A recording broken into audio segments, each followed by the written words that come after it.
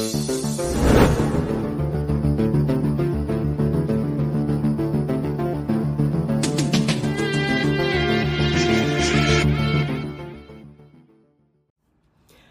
this is Catherine Mary Stewart from The Last Starfighter, Night of the Comet, and Weekend at Bernie's, and you are listening to Retro Life for You. All right, everybody. Welcome back to the show again this week. We have a very fun show for our co-host. Yeah, it's so much fun for me. I've been waiting on this one since we started the podcast. That's right. As you can see behind me here, we're talking Arnold this week, Arnold Schwarzenegger. We're going to be doing just like we did at the beginning. Well, practically our very first show, Travis, was a Decade of Stallone, the 1980s. Yes. It's only fair and only right that we do his counterpart from the 80s. In Arnold I would have Schwarzenegger. boycotted our own show if we had not. I know you. You've been saying eventually if we don't do it, you're going to boycott. I can't be having my co-host boycotting our own show. So, that being said, we have the Decade of Schwarzenegger, the 1980s. But before we get started, I'm going to do something a little bit different this week and put out there for everybody. Our social media is up front, just like I normally do at the end of the show, just to remind you that we can be found on Instagram and TikTok and Facebook at Retro Life for You. And we would love to have you guys following us there, keeping up with everything we got going on there. That way you can see the promotion of the upcoming week's podcast we got coming out. You can participate in some of our surveys and things that we went put out. Search for us everywhere. We never know where we're liable to show up. You never know where we'll be next. That's Get in right. the Google bar. Get in that Google bar. Never know where we'll be next. But we are going to start off with Schwarzenegger's 1980s movies. We were just discussing this earlier. He done some stuff in the 70s, but we're not looking for his 70s work. We are looking for his 1980s. Yeah. That being said, first thing in 1980 he did was a made-for-TV movie about the Jane Mansfield story. Now, as I mentioned, originally it aired on CBS on October 29th, 1980. Mm-hmm. The Jane Mansfield story is a biographical drama film directed by Dick Lowry, starring Lonnie Anderson as the actress Jane Mansfield herself, and Arnold Schwarzenegger plays her bodybuilder husband. Mickey Hargitay. Mickey Hargitay. Film was originally titled Jane Mansfield, a symbol of the 50s. I know, man. I keep wanting, just so everybody picks up on this, I keep wanting to say James Mansfield. James. Tell them why. Because I think it's because of Jane's addiction. I don't know if that's what it is or not, but I mean, Because I've been thinking the movie, he might have treated me like a rag doll. He might have treated her like a rag doll a little bit too in the movie. I don't know. He could have. I don't know. Maybe it's because I just can't get her name out right. But Jane Mansfield, a symbol of the 50s. The script itself is based on the book Jane Mansfield and the American 50s. I used to work with this real cool Martha dude. Saxton. I used to work with this real cool dude. Yeah. His name was Mansfield Golden. That was his real name. His last name was Golden. What a name. But his mama named him Mansfield after Jane Mansfield. So he was actually named after Jane Mansfield. I didn't think about that while we were discussing this. But that's crazy. I just happened to think about it. Well, the film itself, I'm going to label this as Schwarzenegger's version of Rhinestone. That I was so hard on Stallone for doing Rhinestone. That this is Schwarzenegger's version of Rhinestone. Well, good. That means at least you can't dump on Twins too bad. I love Twins. I do too. I'm not going to be hard on that movie at all. But this movie, I didn't watch it. I don't plan on watching it. It doesn't strike me as something I want to see. I imagine he did it because he fit the bill of the bodybuilding husband. And at the time, he was a 4 or 5 time bodybuilder, Mr. Olympia, something like that. Yeah, and him trying to break into acting. That was his dream to move on to that. So I'm not messed up with it. That's the case. That's what they want to do. It was early in his career. It's not like he made Rocky and Rocky 2 or something and Rambo and suddenly said, I'm going to do Rhinestone. True. You know, makes me wonder. Hey, did Stallone trick Schwarzenegger into making this Mansfield story, like Schwarzenegger It tricked him into making stop or my mom will shoot? It could have started there. What was funny to me about this movie, and I watched some clips of it and a couple of old trailers, vintage trailers. Vintage. And what tripped me out about it was it seems to be that it's told from his point of view. It's like he's narrating it. Like which is funny to me because he's so great at English, especially back in the 80s. Right, right. He was very easily understood. And the film itself is listed in Golden Raspberry Award founder John Wilson's book, The Official Razzie Movie Guide, as one of the 100 most enjoyably bad movies ever made. I wonder where Rhinestone falls in there too. It's got to be in there somewhere. But this one here, though, is one of the top 100 for sure. So if Schwarzenegger did anything in his first movie, the 80s, it's being known for being a bad movie. Well, it's like I said before, too. I don't think I've seen Lonnie Anderson in anything good except for WKRP in Cincinnati, and she wasn't a good part of it. Yeah, I don't recall her in a lot of anything except television stuff. Yeah. That being said, moving right along, we have 1982, Travis. 1982. He was in Conan the Barbarian. There's the original movie poster. The Barbarian, Conan the Barbarian.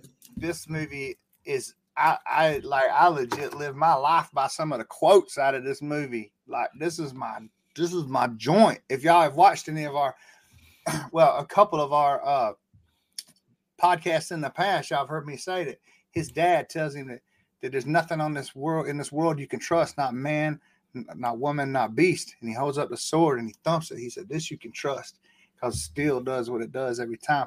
What a great movie. Oh my God.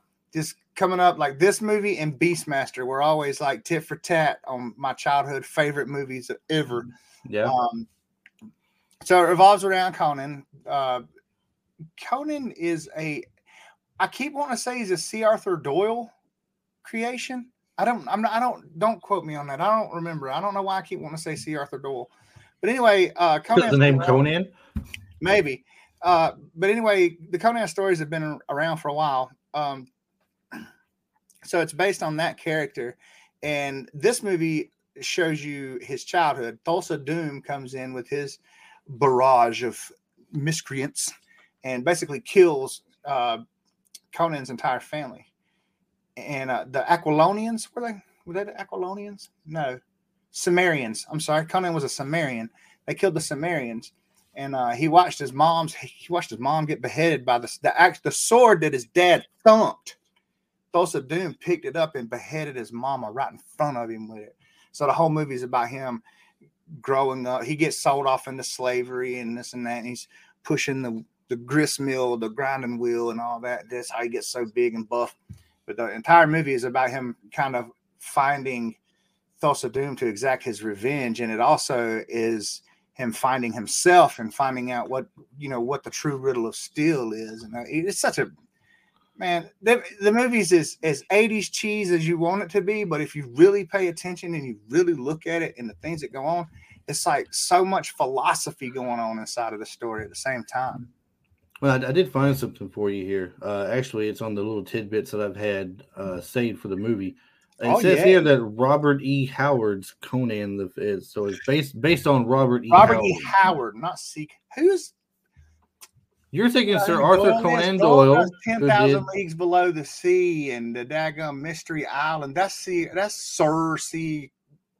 Arthur. Or does Sir Arthur Conan Doyle do the Sherlock Holmes books? Does he do them? I don't know. Yes. Okay, so who did the 10,000 Leagues Below the Sea? It wasn't C.S. Lewis. That was. I can't say that. Anyway, I don't remember.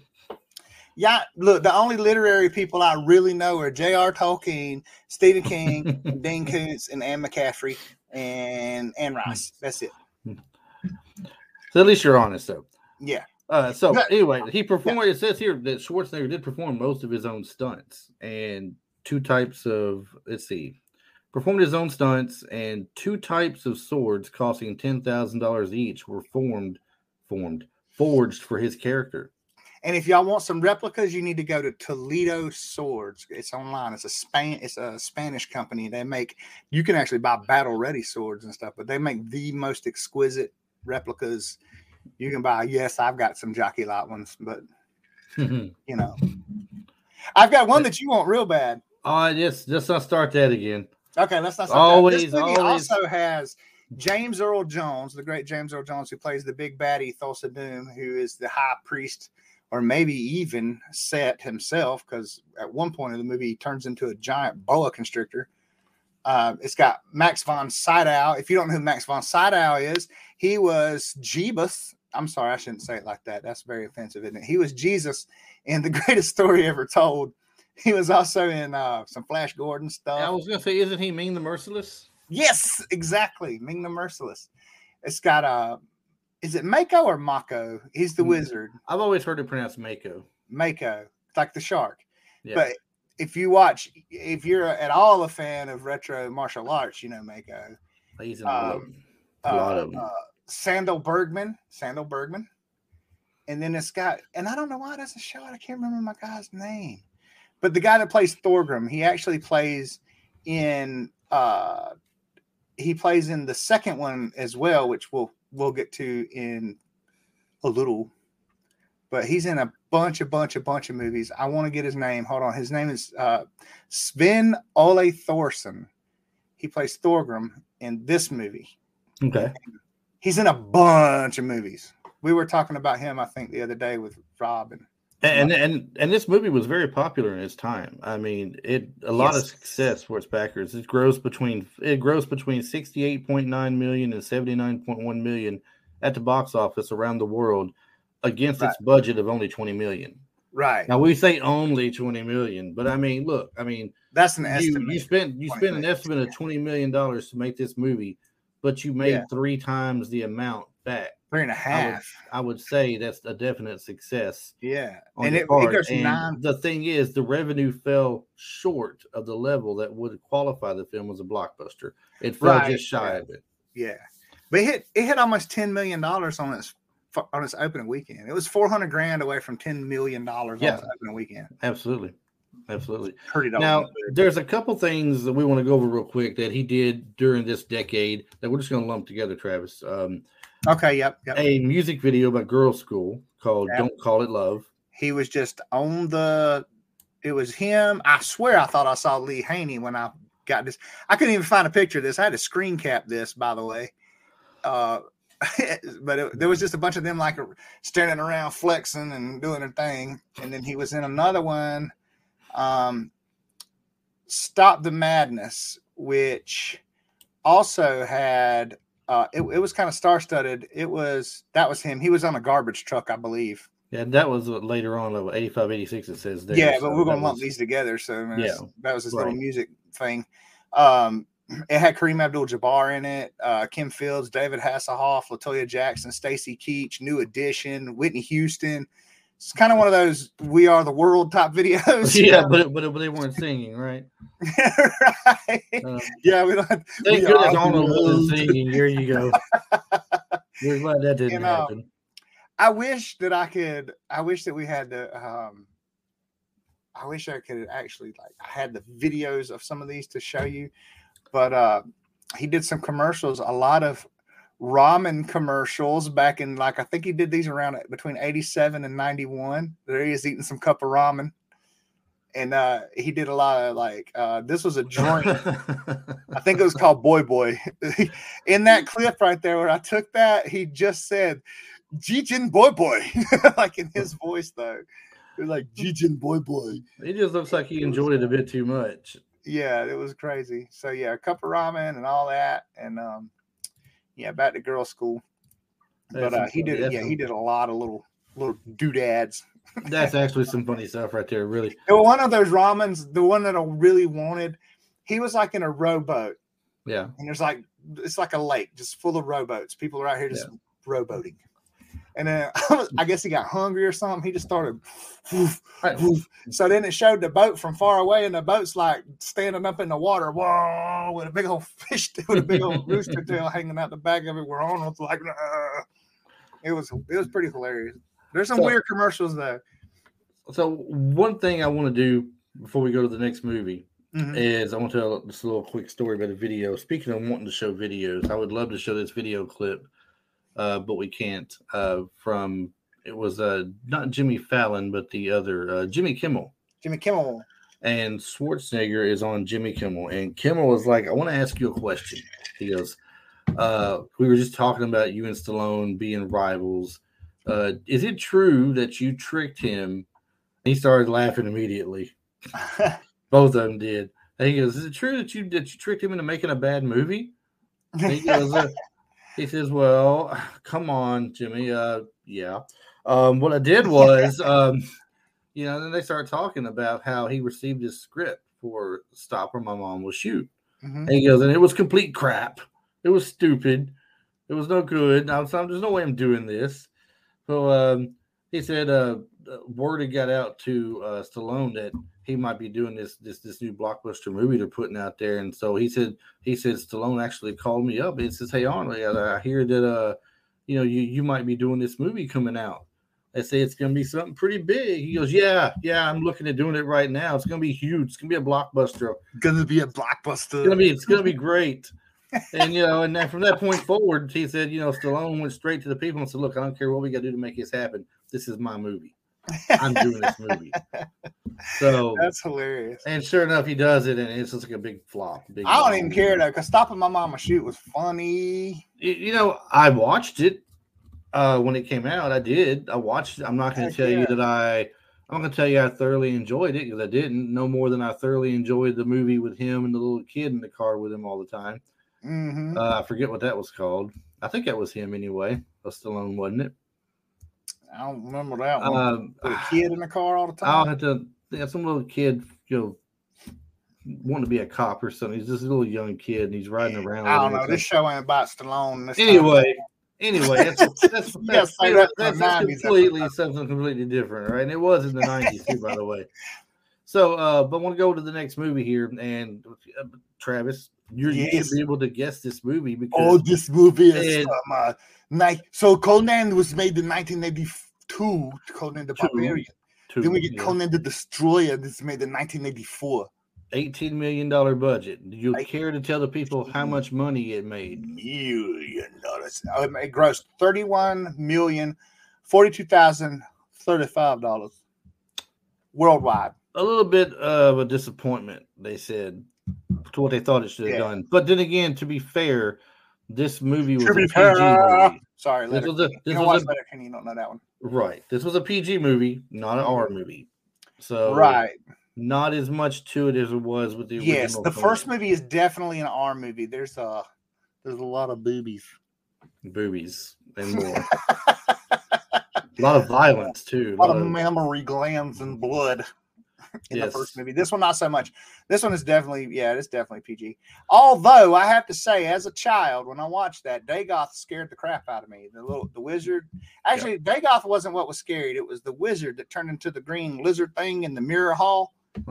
Yeah, that thing kind of scared me a little bit. Yep.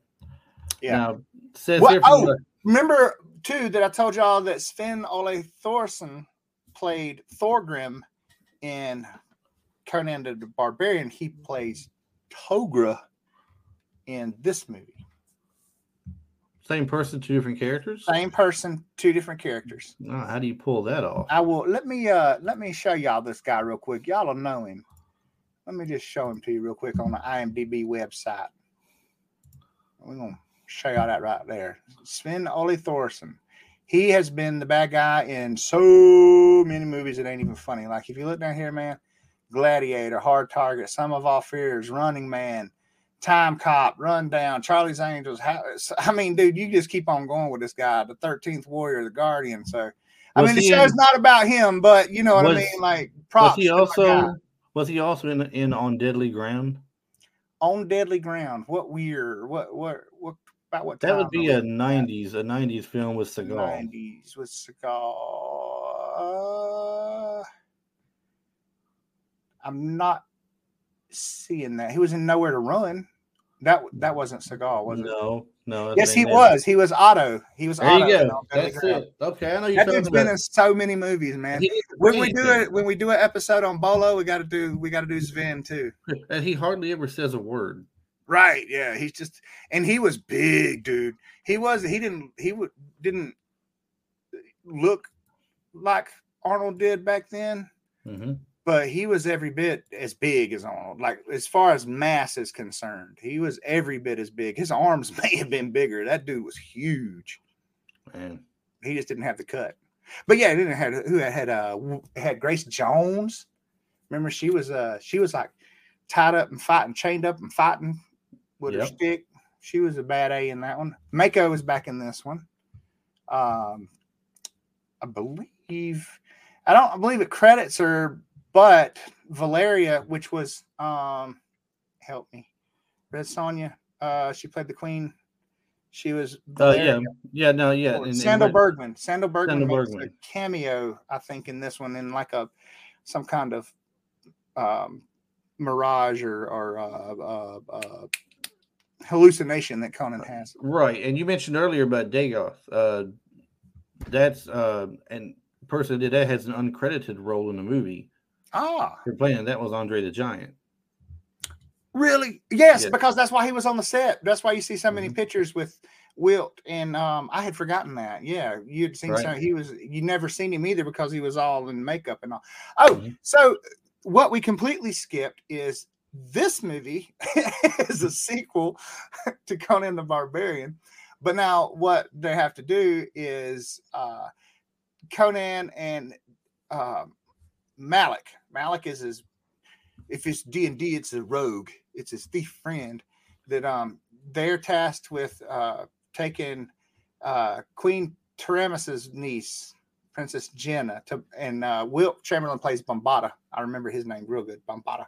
They got to take her to the Crystal Palace or whatever to retrieve the Horn of Dagoth that will bring him back, and it's like she has to be sacrificed and all, and then they're gonna save her. But it's like, it's high adventure, man. 80s fantasy. It don't get no better. Yeah, I have more memories of Conan the Destroyer than I do of Conan the Barbarian. I've seen it. I think since somebody pointed out to me, it's probably because it's been on TV more because it's a PG movie. Right. But I've seen it way more times than the other, so I got more memory of that than I do Conan the Barbarian. And same, when I was up until I got the movies and just started watching them over and over again, Conan for me is like Forrest Gump. I watch this movie once a year. Like, no kidding. Conan the Barbarian gets watched every single year for me. Conan the Destroyer, not so much, because growing up, like you said, it was on TV all the time. So I've seen it so much that I don't think about really truly watching it as much. That, and I don't like it as much. It's not the story that Conan the Barbarian is. It's, like I said earlier, that Conan the Barbarian actually really has some serious, in-depth story and lessons and theology going on here. Whereas Conan the Destroyer is just a fantasy action film for me. Yeah, there's not really any kind of meat to the story. Well, this is about the time that Schwarzenegger was really starting to get big, because now we move on from Conan the Destroyer to Terminator. Bam. Arguably it's definitely one of his biggest. Yeah. I mean, that's the one that really Conan kind of put him out there, right? Yeah. But would it be fair to say that Terminator more or less propelled him to stardom? Absolutely. I think Conan landed in Terminator, and Terminator just shot him into the stratosphere. Yeah. 1984 American science fiction action film directed by James Cameron. Stars Schwarzenegger as a Terminator, which was a cyborg assassin sent back in time from 2029 to 1984 to kill Sarah Connor, who was played by Linda Hamilton. Her unborn son at the time will one day apparently save mankind from extinction by the hostile artificial intelligence in a post-apocalyptic future. I believe it was, Cyberdynes who made the original thing for Terminator, but it was Skynet was the AI that took over. Right, exactly, yep. So Kyle Reese, who is played by Michael Biehn, I think his name is pronounced. Michael Biehn. Is it Biehn? It's Biehn. I know for sure because he was Johnny Ringo. Okay. All right, so Michael Biehn is a soldier sent back in time to protect Sarah Connor. Mm-hmm. Release date of this movie, October 26, 1984. It ran 107 minutes long. $6.4 million on the budget for a movie that's got like the Terminator and stuff like that in it. I mean, Right. can you believe that? It's I got mean, them walking around like the six- endoskeletons are crushing skulls. it is just $6.4 million, and that was it. I mean, And Red Sonja was 17. yeah, exactly. I don't understand. I don't get what they did to make these two just A lot of so cocaine, different. Probably, but of the 6.4 million budget, the box office took in $78.3 million. Right. So, interesting little tidbit here that I found was kind of interesting to me. I had forgotten or just didn't know at the time or pay attention. Bill Paxton and Brian Thompson were the two punks at the beginning of the movie that the Terminator confronts and kills. I'm glad you said that. And I thought that was kind of cool to know. I mean, yeah. Thank you for saying that, because I was definitely going to bring that up, because Brian Thompson was also in the movie that you didn't really. Did you not remember? I don't know if you didn't remember much about it, or you just weren't that into it, or it was one of Stallone's lesser. The Nighthawks. No, Nighthawks. No, that was Rutger Hauer. Cobretti. That's right. He was in Cobretti, Cobra. yes, that's right. He was the leader, man. He was the one who's like, I'm gonna get you, prick. No, I've seen Cobra. It's just I've watched it once, and then since that time I'd seen bits and pieces of it. But it's not one of the movies that I sat down and watched 10, 15 times. I can watch Rocky and Rambo. I remember watching it I liked it because, the age that I was too, I really loved it. And Brian Thompson was also Shao Kahn in Mortal Kombat. Right.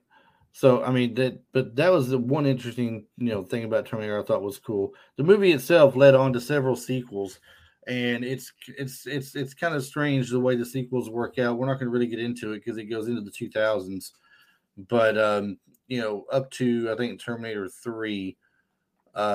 Beyond that, they're saying it's not the same storyline or something. I think it is.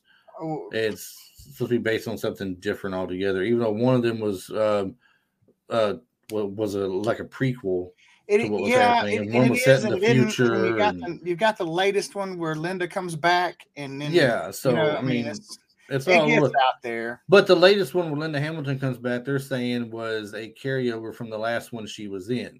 Right. That's supposed to be the true order. It's like Disney canon bullcrap. Yeah, exactly. And how they do stuff like that. So, what do you want it to be? It's nothing to really. I love them all.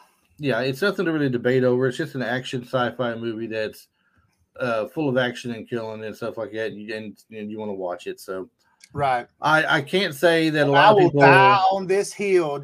Judgment Day was as good, if not better, than the first one.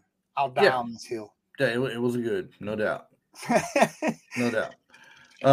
And I said Terminator 3 was still a part of the thing in that was Rise of the Machines. That's where it went to where Skynet took over and everything, where everything began. But I'm not going to say that this next movie was exactly a career maker for him. It didn't end up being a career breaker either. But I mean, he had a little bit part in Red Sonja because, back in the time, Red Sonja, this is the female barbarian. Conan was a barbarian. Now, he's not playing Conan. No. He's playing a different barbarian's name. Calidor. And then, like I said, you got Sandal Bergman in it also. And he was kind of her love interest a little. Right. Kind of her little love interest, little boy toy crush, whatever it was. But Sandal Bergman from Conan was in it. She played the evil, villainous Queen Gedrin. Mm-hmm. This movie, remember, y'all, Sandal Bergman was Valeria in the Conan movies. Right. So they took people from Conan and made a mixed match new movie that didn't work out. So 1985 epic sword and sorcery film is what they'd label it as, directed by Richard Fleischer and written by Clive Exton and George MacDonald Fraser. Red Sonja was theatrically released in the United States July 3rd, 1985 by MGM Entertainment Company. Upon release, the film received generally negative reviews from critics. It only grossed $6.9 million in the United States under a budget of $17.9 million. Yeah. I'm not sure what took $17.9 million of a budget to make. I don't know what to do with that money, dude. They grossed less than half. I've seen the movie too. Like I watched it coming up because I mean, of course, you throw. I mean, it's one of those marketing ploys, man. You throw Arnold on the cover, and we got an Arnold movie. Oh, wait, no, people are seeing it going, "What? We got another Conan? Conan? That too. Yeah, they're coming right off the heels of it, and you got Sandal Bergman in it. So I mean, you're thinking it's another Conan movie. Yeah, but it didn't work out that way. No, and when you watch it, it's it also has Ernie Reyes Jr. in it, by the way, as Prince Tarn. And Red Sonja? Yes, he was Prince Tarn. Okay. But anyway, it's barely more than a cameo. He's got one like little fight scene in it, and like he talks to her a little bit, and then spend the night together, and it's like. So they've taken several people from Conan the Destroyer, shifted them over. Well, Conan the Destroyer and Conan the Barbarian shifted them over to Red Sonja and called them all new names. They reskinned it in today's terms. Man. And it wasn't a good movie. It wasn't a bad. It was better than Sheena the Jungle Queen or Princess or whatever. But and of course this movie here, they talked about making a second Red Sonja film. I don't know if it was a second or just a remake. Robert Rodriguez was talking about it in 2008, and he was going to put Rose McGowan as the title character, Red Sonja. I think it could work these days, and it could have worked back then too. But I feel like it, 17 million, like for real. What did you do with that? Because like I've seen the movie, man. There's some horses, and like, it wasn't even on the grand. It wasn't even close to the scale that Conan the Barbarian or Destroyer was. Like it wasn't even. It wasn't even that close, with the paper mache dragon head like coming in like this.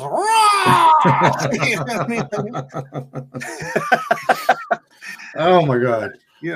Okay, so but Schwarzenegger, being the professional that he is, did not let us down because he rebounded very well in 1985. Oh yeah. Because he made what in my opinion the best 80s movie that he had. I know you love Conan.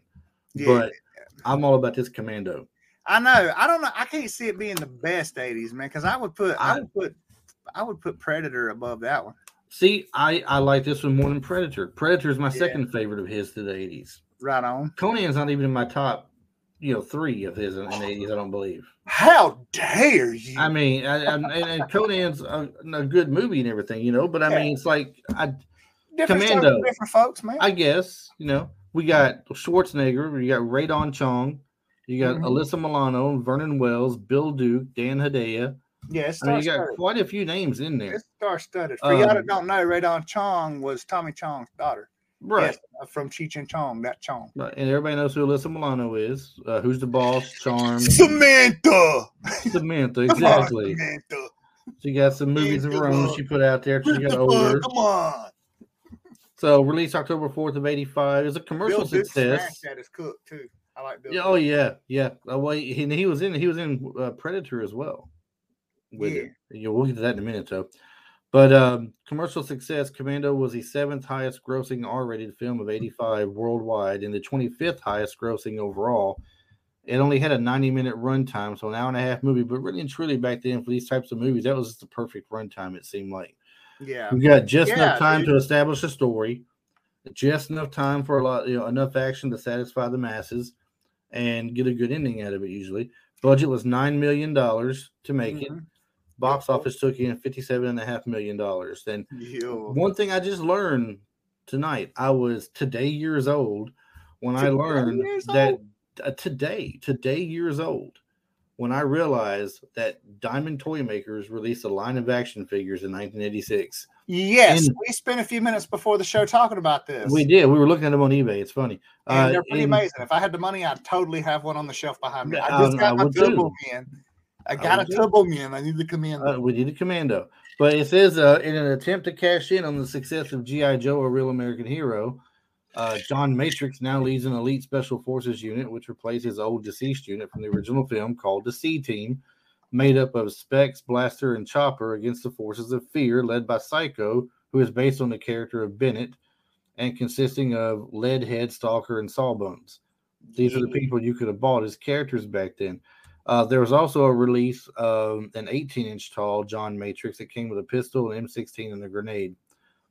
The movie itself basically starts out showing it's where Matrix and his daughter. Matrix has retired from carrying a the whole service. tree on his shoulder.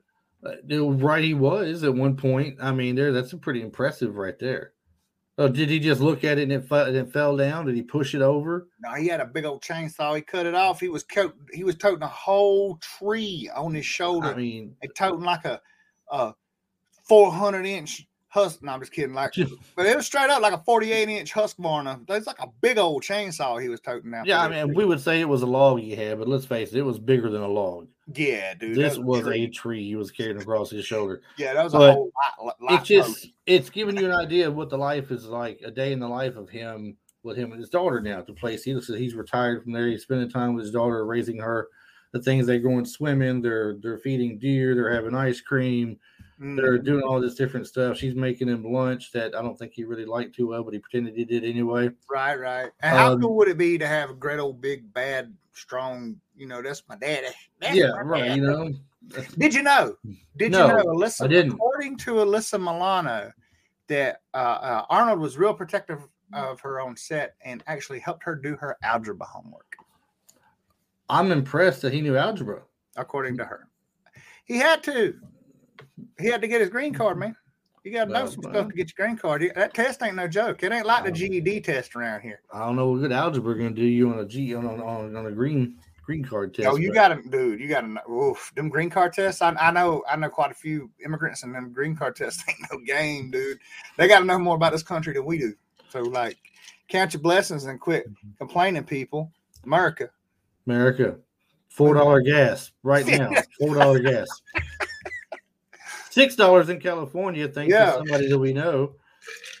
And it's watered down. I swear it's watered down, man. We ain't getting the gas mileage we were getting either. That's right. But enough complaining on that.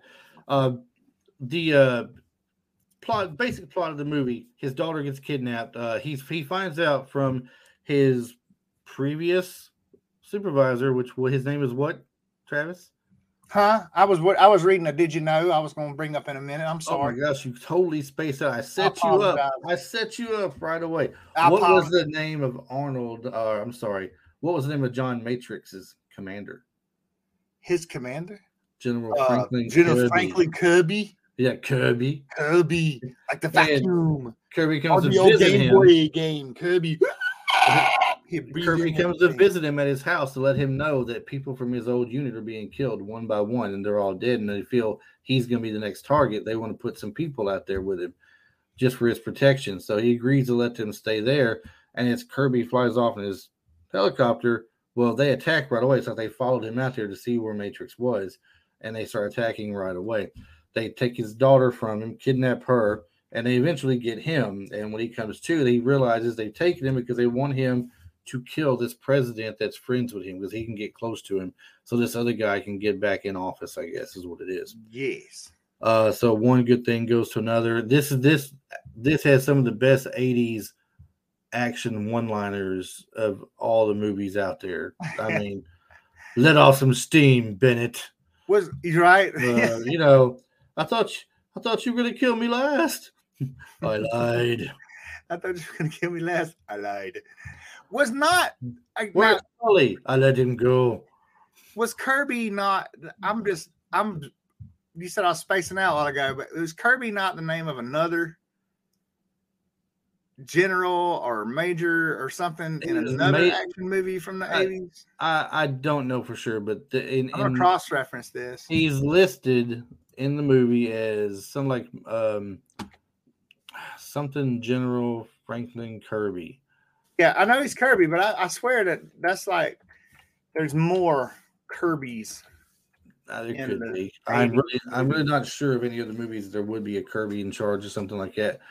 But the movie, if you may not have ever noticed this, at the end of the movie when he's at the house of the guy who's holding his daughter, it's the same house and setup as the one from Beverly Hills Cop, where they go to Victor Maitland's house, and really Foley and the other two are trying to get in. It's the exact same house area He goes across the yard. Go back and watch him and look. See him going across the yard with his machine gun, taking people down.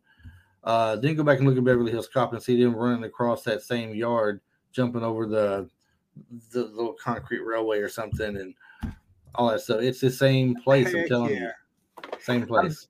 By the way, I did search it up real quick. I was thinking of Kirby Keeger from St. Elmo's Fire, which was Emilio Estevez. My bad. Okay, see, nothing, nowhere near. My search engine goes wild sometimes, man. My ADD kicks in, bro. Oh, I don't know. I think that's your drink talking you got with you right there. Shh. Oh, shh. It's tea. I mean, lemonade or peach or I don't know. It's peach drink. It's peach. It's called a smoky peach. Peach drink. It's a smoky peach. But yeah. Yeah, it's got some good stuff in it. Needless to say, we have Arnold and some of his best one-liners, like I said, of all through the 80s in this. Yes. So something else. So moving right along. To we got number 9. Raw Deal. We got Raw Deal. Now, do you remember a lot about this movie? Do you remember a lot about it at all? Did you like it? No. As a kid coming up, I didn't think it. I thought it was personally, and I haven't seen the Jane Mansfield story. Right. But me personally, I thought this was his worst movie of the 80s. And it could be. This was my other pick as being his worst, other than Jane Mansfield, if we didn't count that one. Yeah. So this was going to be my least favorite. He's a dishonorably retired. I guess he's called dishonorably discharged. He's retired. They forced him to. He didn't want to for grounds of excessive brutality. And he goes on to be a sheriff. He goes on to be a sheriff. He has to infiltrate Luigi Pavarotti's powerful mob family to tear it apart while forcing his way through a crime organization. Mm-hmm. Other than reading y'all some generic stuff, I really don't know what else to say. I watched this when I was a kid, and I wasn't impressed. It wasn't my favorite. He slicked back his hair. It just. I love Arnold. I've got the information on this for you. I've got what you want to hear on this. All right. But I do know that the budget was $85 million. It was $8,500,000. So $8.5 million estimated, and it doubled its money. So 16. So it became a success as far as making money goes, but it didn't really go to any lengths of being a blockbuster by any means. Right. It wasn't even close to it. It just was, moderate in its return. Yes. But some things that people may or may not know about this. So it did have Robert Davi in it, though. Did it? Yes. I don't remember who all was in it other than him because I really didn't like it that much when I watched it. I did see it, like I said. Yeah. But I didn't. Robert Davi was the clean cut Fratelli brother off of the Goonies. Yes. Yeah. Yeah. Now, this film was originally produced so that Dino De Laurentiis could inject some quick cash into his long gestating project of Total Recall. He had been planning Total Recall for a while. He's the one that did the Conan movies with Schwarzenegger.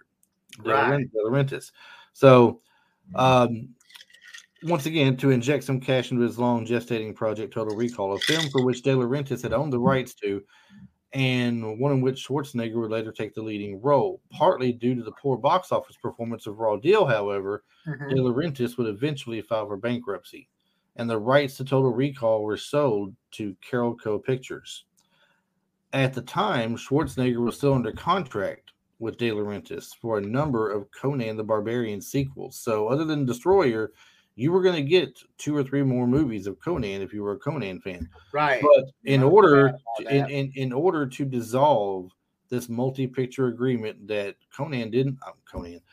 that Schwarzenegger didn't want to be a part of anymore, he agreed to star in Raw Deal. Right.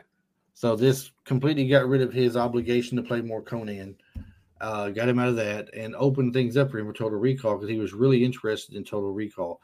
Now, if it had gone the way it originally was supposed to, De Laurentiis would have still had it. He would have made it. He felt Schwarzenegger wasn't right for the leading role, and he had actually already got Patrick Swayze to agree to play the lead role in Total Recall. Mm-hmm. So that would have been kind of interesting, I guess, in its own to see. I think it would have. It just would have to see been what. would have been strange to me. Just, well, see, it would have been Thinking strange about to it. us. It would have been a strange. really different Quaid for sure. Right, but it's only strange to us now though because we know how it was played by Schwarzenegger. Right. It's like going back and recasting movies. When you go back and you recast a movie, you're thinking like, could this person really have played this role? Because I'm used to seeing this guy do it. Could this person really have pulled this off? I don't know. We'll never know because we never saw it. But it's we know what we've seen and we like what we've seen and we want to just leave it at that. That's how it is usually. We don't want to picture anybody else doing it. But Swayze had his own way about things. He might have made this actually pretty good. Oh yeah, it still would have been good. I'm sure it still would have been good. Oh, it wouldn't have been what we're like you said. We just can't. You have a hard time rebooting your brain into thinking about something different. But, right. Yeah. Right. No doubt. So, well, let's see, Travis. We've got. I don't think it definitely would have been as big of a movie as it was, though, if it had Swayze in it. But we don't know. We can't say because Swayze was a big pull at the time too. He was making pretty good. Man, yeah. I mean, I'm not going to deny it. I don't think it would have done as well, though. I'm just going to leave it at that. Fine, you just leave it at that. Next up, we got 1987's The Running Man. Running Man. This is based off of Stephen King novel. I don't know if y'all know that or not. Yes. And just like every other Stephen King novel, but didn't do it right. But 1982 it was written under his alter ego or his whatever you call that. Pseudonym. It's called a pseudonym. Pseudonym. Well, Richard Bachman. So, but regardless of whether or not they did the Stephen King movie right or wrong, like they always do, it was still an awesome movie. It's set in 2019, which is just a few years ago. This happened. Was it 2019 or set in 2017? I thought it was set in 2017. It might have been 2017. It was 2017 or 2019. It's somewhere. Here we go. I got it right here. It says by 2017, the United States has become a totalitarian police state following a worldwide economic collapse. The economy had collapsed. Which is about where we're at almost here these days, if you think about it. The government pacifies the populace through violent TV shows, its most popular being The Running Man, a broadcast game show where criminals fight for their lives as runners fleeing from armed mercenaries named the Stalkers to earn a government pardon. Right. And then you got a small resistance force led by two revolutionaries. And they are fighting the oppression and they somehow get him involved. Right. Well, what happens is basically he plays the character of Ben Richards. They called him the Bakersfield Butcher, I believe, because he was framed for a massacre at a food depot or something. Like he was flying a helicopter, and they're saying he fired on innocent civilians or whatever and killed him, I believe. So he gets 8. Oh, how long does he get here? 18. I want to say. Let's see. I didn't get that number written down, but he gets arrested and put in a work camp. Right. He escapes with 2 resistance fighters, but eventually they get caught at the airport because the woman they're with, which was played by Maria Conchita Alonso, or how do you say her name? Conchita Alonso. She was the one who had got him turned in, basically. Right. Because she thought they were really as bad as they portrayed him to be. She didn't know that he was actually framed as he said he was. Yes. So anyway, she eventually figures out things are going wrong and she gets thrown into the mix with him as well there. And so Ben Richards, played by Schwarzenegger, and the 2 resistance fighters that he's with get thrown into the mix as well in The Running Man, and they're basically being stalked by the stalkers. Jesse Ventura plays one of the stalkers. Jim Brown was Fireball. Jim Brown, Jesse Ventura. So after that great synopsis that Chris just laid down, that the awesome thing about this movie is it's back then it was futuristic, but the outlandish characters like Dynamo. Yeah. Dynamo's got all these lights blinking and he sings opera. Mm-hmm. Why? Shoot electricity or something, dude. Yeah, why? Then you got Sub-Zero and Buzzsaw and daggone. There's all these weird characters. I mean, look, Buzzsaw is believable because he's got a chainsaw, right? Yes. Fireball is believable. He's a flamethrower. Pyro, flamethrowers. Flamethrower type stuff.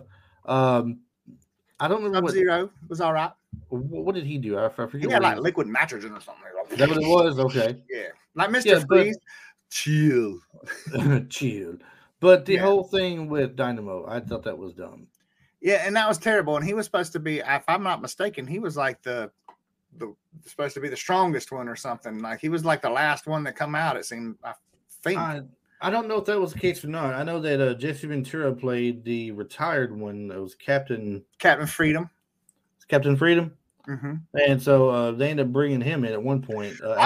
Actually, they don't bring him in because he refuses to do it. But they make a short film type thing that looks like him killing somebody that looks like Ben Richards, when it's actually somebody else. They put a face over them to make it look like him. Right. And Sven Ole Thorsen is in this as well.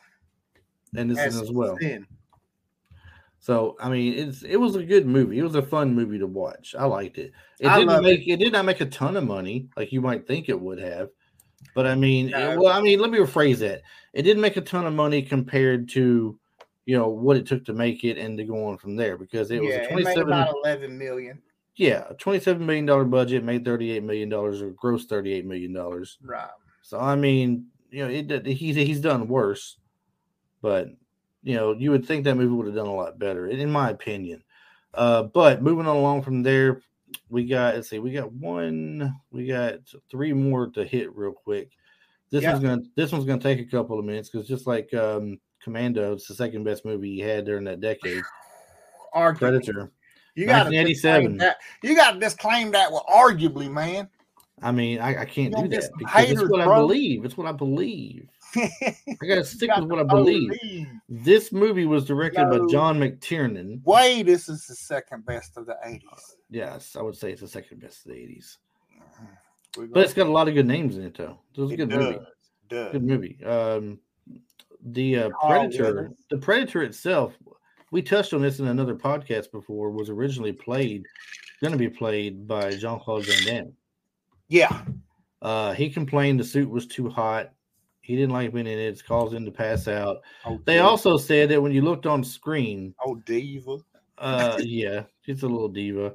But they said that whenever he did this thing, though, that when they put him on camera up against like the likes of Schwarzenegger and Ventura, who were both over 6 feet tall, that he was not very menacing as a 5'9" alien. I wouldn't think so. But guess who else is in this movie? Sven Ole Thorsen. Why does that not surprise me? At all. It don't surprise me at all. I mean, Carl Weathers was a big dude too, though. Let's be like, Carl Weathers was pretty big. Size. He's pretty good size. Oh, Billy. Who was Billy? Sonny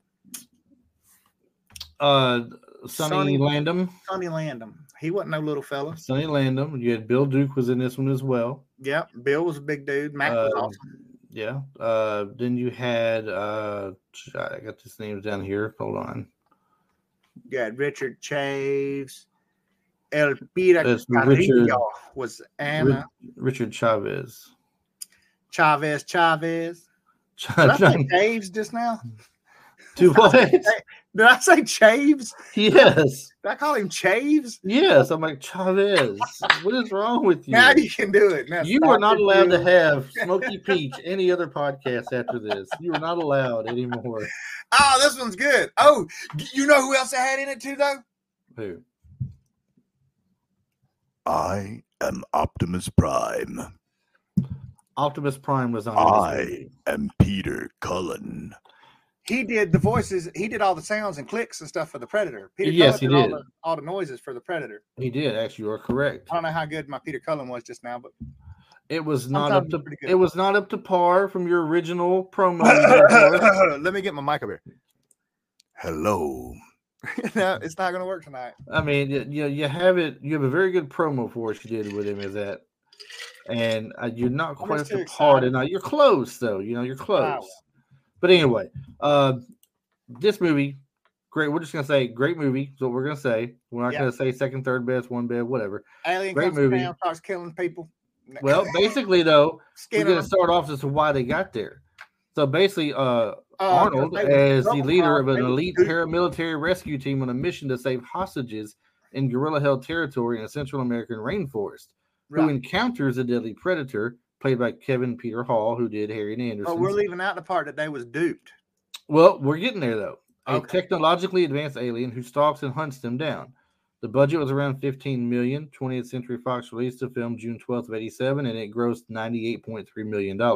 Following the release of a Rocky IV, not a Rocky IV, following the release of Rocky IV, a joke circulated in Hollywood that since Rocky Balboa had run out of earthly opponents, he'd have to fight an alien in his fifth film to be made. Screenwriters Jim and John Thomas took the inspiration from the joke and wrote a screenplay based on it. So to move further down, I'm not going to talk about Van Damme again. We done talked about him. Yeah. About being in it. But it says here, maybe the monster suit being too hot. Additionally, while you're catching up, did you know that Jesse Ventura was delighted to find out that from the wardrobe department that his arms were 1 inch bigger than Arnold Schwarzenegger's? Yes, and that was actually a contest on set with him sometimes. Yes, too. he suggested to Schwarzenegger that they measure arms with the winner getting a bottle of champagne, but Ventura lost because Arnold told the wardrobe department to tell Ventura his arms were bigger. They weren't. They weren't.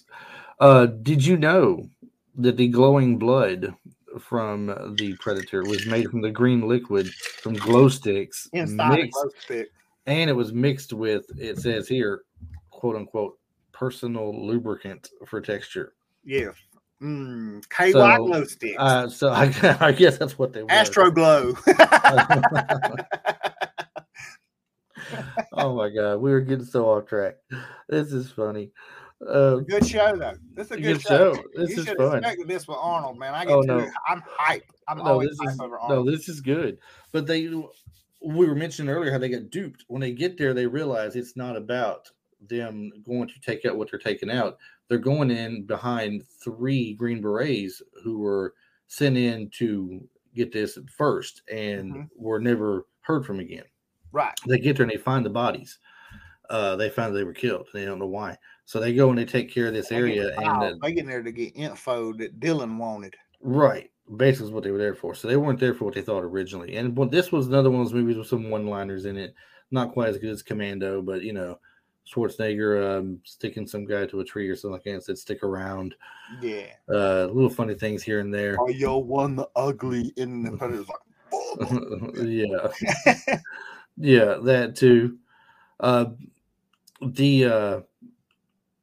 think everybody in his unit but him dies.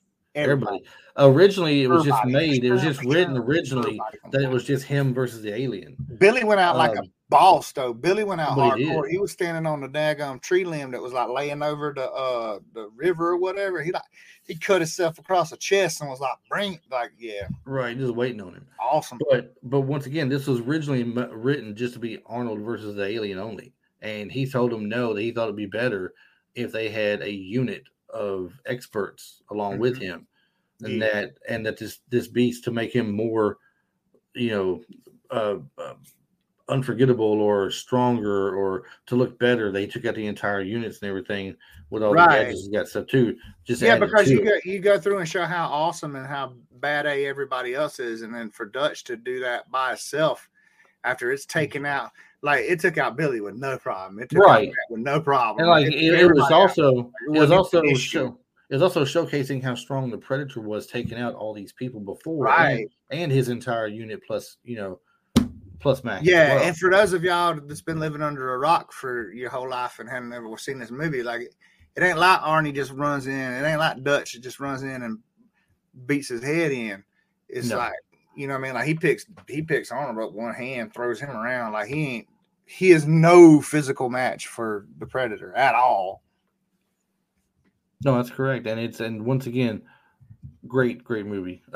As far as money goes, I think this is probably the second or third highest grossing he did. I know that Twins, we'll get to in just a minute, made a lot of money. Yeah, well, this one did a little over 98 million worldwide. Right, so he had almost $100 million with this one. So well, that's what I'm saying. I mean, it's either the second or third highest grossing of all the ones he's done. Next movie in the future too. What was that in the future as well, or just movies from the 80s?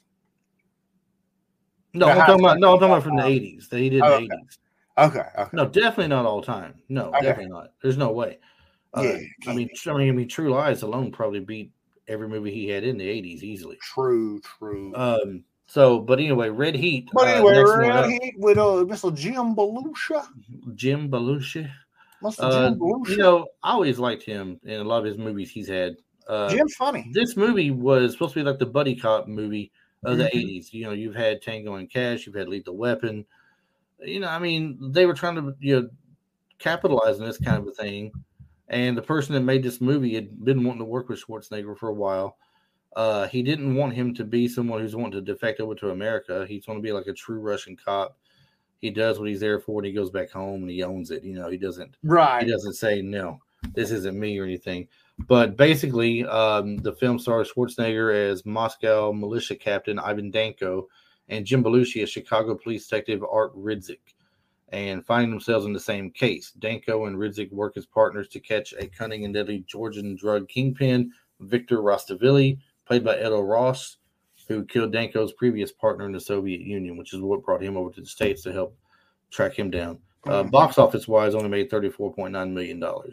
Right, but the budget was on like 28 or something. Like it only made like $5 million. Yeah, it didn't make a lot of money. It opened up in the top spot in the box office, they said, but Twins, which we'll talk about next, far outpaced this one when it first came out. It had some good folks in it too, though. Like, Pruitt Taylor Vince, he's this guy. If you were to see him, you would know him. He's bald headed. He's kind of chubby. He usually plays either a mentally disabled person or some weirdo and bad guy in movies.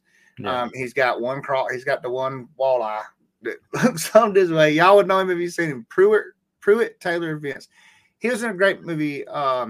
Dang it, I was going to tell you what it was, and now I can't remember it. But he was in a motel where they were looking for a killer and stuff. But look him up, Pruitt Taylor Vince. Great dude. Right. Oh, it had Lawrence Fishburne, Peter Doyle, Eddie Ross, Gina Gershon. Love Gina Gershon. Yeah. Gretchen Palmer. So had a bunch of people in it. Just I remember this movie, and it kind of like Raw Deal. Just. It was one of those where they were kind of hand in hand of which one you liked the least of the 80s. Yeah. If I was to take one over the other, I would take Red Heat over Raw Deal. I would too, just for the humor factor with Belushi in it. I mean, I would still take that. So, I mean, it was what it was. It is what it is. Was what it was. However you want to say it. I mean, it wasn't his best, but it wasn't his worst either. Right. Topping out the 80s, though, the last movie he did of the decade. Yeah. Twins. Now, everybody says, Arnold in comedy just doesn't mesh well. I beg to differ. Arnold does some pretty decent comedy. Look, Stallone can't do comedy. No. He can say some funny little one-liners, okay? But he's not a comedian by any means. Now, Schwarzenegger's no comedian, but he can pull off some comedy. Dude, he can pull off some comedy, man. Kindergarten Cop, Twins. Yeah. And then Junior. Twins. Oh, people hate on Junior, man. Junior was hilarious. That's for another show, but I'm just saying. I never watched Junior. What? Oh, you got to check Junior out, man. It's so funny. It's got DeVito in it, too. Does it really? Yeah, him, DeVito, and Emma Thompson. I didn't know DeVito was in that one as well. See, I never watched it, so it's great. I learned something. But this one here, of course, DeVito's in this one with him. It's a film produced and directed by Ivan Reitman about unlikely fraternal twin brothers, Schwarzenegger and DeVito. They were created in test tube, though. They weren't just fraternal twins. Well, they list them as fraternal twin brothers because originally the whole thing was an experiment of they said was 6 great men. They took the DNA of 6 great men. And they were putting this together and I guess injecting all this into somebody who could give birth to the baby. What they didn't foresee, though, however, was the egg splitting and becoming twins. Right. And in this case, it was not identical twins. They were fraternal twins. And they... and as Danny says, you mean I'm all the leftover? Yeah. Yes. Oh, my God. Commercial success grossing $216 million worldwide. Instead of taking their usual salaries for the film, though. $15 million budget? I think so. It may have been. Estimated $15 million, I believe.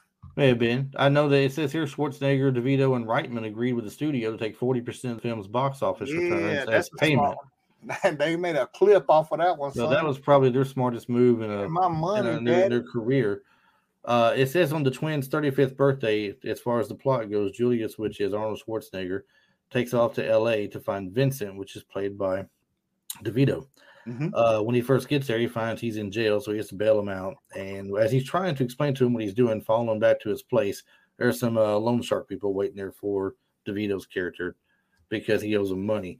So Julius turns around and beats him up too and tells him to lay off his brother. And they go off together because he feels, protected by him. DeVito does. Ultimately, they go on a trip to go find their mother that they believe was dead. They were told was dead, but originally she is actually living, not dead. DeVito's character actually has no desire to find her. He feels like she dumped him off as a kid and wanted nothing to do with him. But he does take the same trip as they do because before they decide to go, he steals a car that he was going to sell to a chop shop to pay off some debts to the loan sharks he owed, and finds in the back seat there is a prototype of some sort that is supposed to be delivered by this man, and $5 million is to be paid to him. So he's assuming the identity of the guy to go sell this over. Long story short, they end up meeting their mother. A lot of hilarity ensues going across country with this, with him trying to deliver this piece and not telling them what's going on. Kelly Preston was also in the movie. She played the love interest, I think, to Schwarzenegger. Yes. She was the sister Marley, I believe her name was, in the movie. I love that movie. I love the very beginning of it, where he leaves the island and he's on the plane. He's like, yes. They got the papers in the trash. Yeah. He still thinks 50s are was big music at the time. Yeah. That's all he's listening to. That's all they play for him and stuff like that. But it's crazy. It was a good movie. It's his funniest movie, I think, that he did. And I liked Kindergarten Cop, but I thought this was a bit funnier than Kindergarten Cop and better at the comedy. I don't know what I would pick as his funniest movie, man, because they were all hilarious, man. Golly bum. Like the ones that he did that were supposed to be funny. Like even, look, The Last Action Hero, when he snatched a dude out the car in the rain, he was like, rubber baby buggy bumpers. Did you know I was going to say that? Like, that had me dying. See, and I never was big on Last Action Hero. I watched it. I loved it. I wasn't real big on it, though. Arnold can't do much wrong except for calling me a jerk for not wearing my mask. That's about the only thing he can do. Look, you're a chump, Jim Brony, if you don't get this shot. You know what I mean? Like, he's real wild these days, but Arnold, he can't do much wrong for me. He's very opinionated these days because he's more into politics than he is into Hollywood. Well, really and truly, Hollywood is politics these days. True. So, but everybody ought to take Dolly Parton's stance on that. What does Dolly Parton say? Dolly Parton says, "I'm an entertainer, so I shut the hell up." Her exact words. She just entertains. HE double hockey sticks and everything, son. Yeah. She said, they don't matter what my opinion is. When it comes to politics, I shut up. The way a lot of people look at it, and we definitely won't go deep in this. But the way people look at it is we want them to entertain us, not tell us how to live our lives. So that's all we ask for. But for me, and I know we're getting close. That was our last movie from the 80s. That was it. I was going to say that pretty much wraps up in the 80s, people. Aside from all the stuff that he was still doing bodybuilding and that he was still setting up for fitness and that he was still pushing with Joe Weider and Muscle and Fitness magazine and all the other stuff that he was doing, because believe he was involved in a lot more than what we covered. But for me, like we said at the beginning of the episode, this is a very special episode for me because legit, Arnold is one of my, a hero ain't nothing but a sandwich. But if there's people that I look up to, Arnold Schwarzenegger is definitely one of them. Started out as a skinny kid in Austria, picking up Muscle and Fitness magazines, and then, going to the bodybuilding competitions and saying one day that's going to be me, and then hooking up with Joe Weider and coming over here to America and doing this thing and all the stuff that he's done. And he started Arnold's Fitness for Kids, and he headed up a thing started by, I don't think it was Reagan. I don't think he started it till the 90s. But it was something for fitness for kids across America or something. And he actually handed that off to Dwayne Johnson. And I don't think it's a thing anymore. I think it may have dissolved somehow. But I remember that being a thing that you could be involved in when I was a kid. Yeah. And there's just everything that this dude's done. If you look up any of his motivational speeches, the stuff he says, about outworking people. That's what my wife and I do in our lives. We come from the ditches and from the mud, and we've worked and outworked the people around us to accumulate the things we have and live the life that we do. And just, what more of an American dream story could you tell than Arnold Schwarzenegger? He married a Kennedy. He became a governor. Dude, Arnold is the man, and he never sleeps. You know what I'm saying? Like, that's what his thing is. If you need He's to a real life 5 hours Terminator. of sleep a night, you need to learn how to get more sleep in less hours. He's a real life Terminator. He don't need to sleep. That's it. I just wanted to throw that out there just to gush a minute, because this man is more than movies and being a governor and saying silly things on Twitter these days. Like, his work ethic is unparalleled, and the things that he's done that you don't know about that we haven't discussed is mind-boggling, for real. Yeah. So yeah. Well, you got the lead. We have finally given you what you wanted. We have done the Arnold of the 80s. Yeah. Now, I don't know how long it's going to be for him to keep pressing me to do Arnold of the 90s. We'll see how long it takes him to get that. We're gonna do Arnold and we're gonna do it like the King of the Squints and the King of the We'll do Arnold and Sylvester together. What we'll do later on another time is we will take the two and we'll compare the two's careers between the 80s and 90s combined. Heck yeah. Because both of them had great action movies. stars. I mean, we could name off so many others. You know what I mean? Right. They were great action stars too. Right. Chuck for sure. You know what I mean? Yeah. Bruce Lee, daggum, which would you consider him martial arts or action? You know what I mean? I mean, martial arts. Bruce Lee's got to be martial arts. But you got Dolph Lundgren and Michael Dukakis, and just Michael Dukakis. Did I say that wrong again? Michael Dukakis? Wait a minute, that was a dude off of Days of Our Lives, wasn't it? No, Michael Dukakis was a politician, I believe. Oh, he was, wasn't he? Michael Dudikoff? Michael Dudikoff. Dudikoff. You get no more peach drinks from this point forward. You can't even get the names right. But I didn't want to. We can't be like giving free. Oh, we'll never. If you know, you know. Look, we'll never get Michael Dudikoff on the show now. Oh, heck yeah, he's coming on, man, because I'm a party. I'll reach out to him. He'll go, I'm sorry. Michael Dukakis. I think you're looking for Michael Dukakis. He's a. Yeah, he was like in Russia. Michael Dukakis is down the road, okay? That's what you're looking for. I'm Dudikoff. I'm an American ninja, okay? I'm an avenging force. But, hey, he's going to forgive me. That's what's going to happen. He's going to have to, because if he don't, I'm going to drive to South Carolina and put a smack down. But no, they're going to love me. But like we said, though, we got the two biggest action heroes ever, man. That's right. Nobody touches those two. And it's a debate on which one of those two's like. People will go back and forth forever on that. I don't. Batman. Their mama's probably still got the same. Their mamas have even probably got the same name. I bet their mamas both named Martha. I don't put one. I don't put one over the other. I like both their stuff, so it's hard for me to pick one over the other one. Truly, but they're very competitive in the 80s and 90s, and they both had a reason to be competitive. They both had great stuff. One released after the other, and today they're better. They're better friends than they are rivals. So, 100%, which is good to know. So we're gonna go ahead and get ready to rewind this on down here. We're sticking at about an hour 15 right now. You know what we did? We gave Arnold 15 more minutes than we gave Sly. Let's see. Or no, I take it back. We gave him about 8 more minutes. It was about. But did we though? Because we talked about Sly a little bit there, and then we talked about Sven Ole a pretty good bit there. You know what? You make a good point. We did give him a little bit of airtime on this one too. Yeah. Well, it'll be okay. So we're going to go ahead and we're going to get back to where we started off at the beginning. We're going to talk about social media again, but I'm going to play a little bit for you to watch this point. And just bear with us for a moment and take a look at this.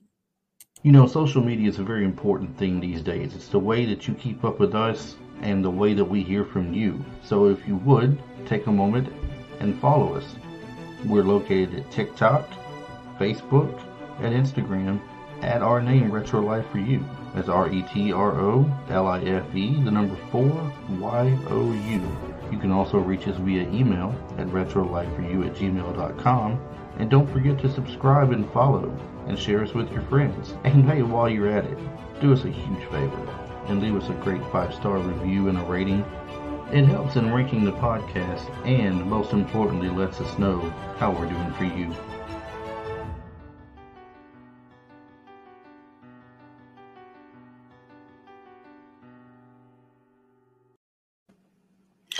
Oh, busted. Busted. We caught you. We caught you. The reason why you can't say a name right, we busted you. So once again, as it just said, you just did. Retro Life for You, TikTok, Facebook, Instagram. Check us out on there. Drop us a line on there. Talk to us. Participate in some of our surveys and stuff.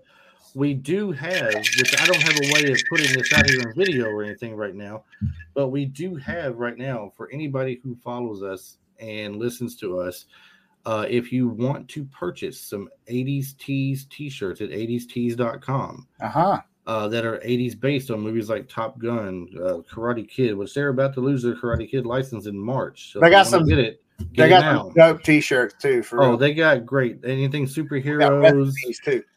What's that? We got recipes too. They have no recipes. But they got plenty of teas. Oh, I got recipes. And you will like what they got. The material is something great. I got one of the Karate Kid shirts myself for the All Valley Tournament shirt. I've had it for about 6 months now, and it still wears great. Fabric is heavy, good. thick cotton. Yeah, they're very well made shirts. We have but anyways, if you want to buy from there, we have a 30% off code for you to use, which is Retro Life, RETROLIFE, Retro Life. When you get to the end of your screen and you're going to make your payment, put in Retro Life as the code. It will take 30% off your total. Anything over $50 is free shipping, I believe it says. And like I said, great stuff. If you buy some there, let them know that Chris and Travis Retro Life for You sent you there. Like, there's so many shirts. There's like literally thousands of shirts. And he's not kidding. It's well over 1,000. So yes. That being said, keep an eye out on us in social media this week for our preview for next week's episode, and you'll see what that is. It's going to be fun. It's another interview we got coming out. You won't be disappointed. It was very great. For it, we'll tell you all about it there. So, Travis, in the meantime, we're gone for the night. We'll see you next show. Absolutely. All right.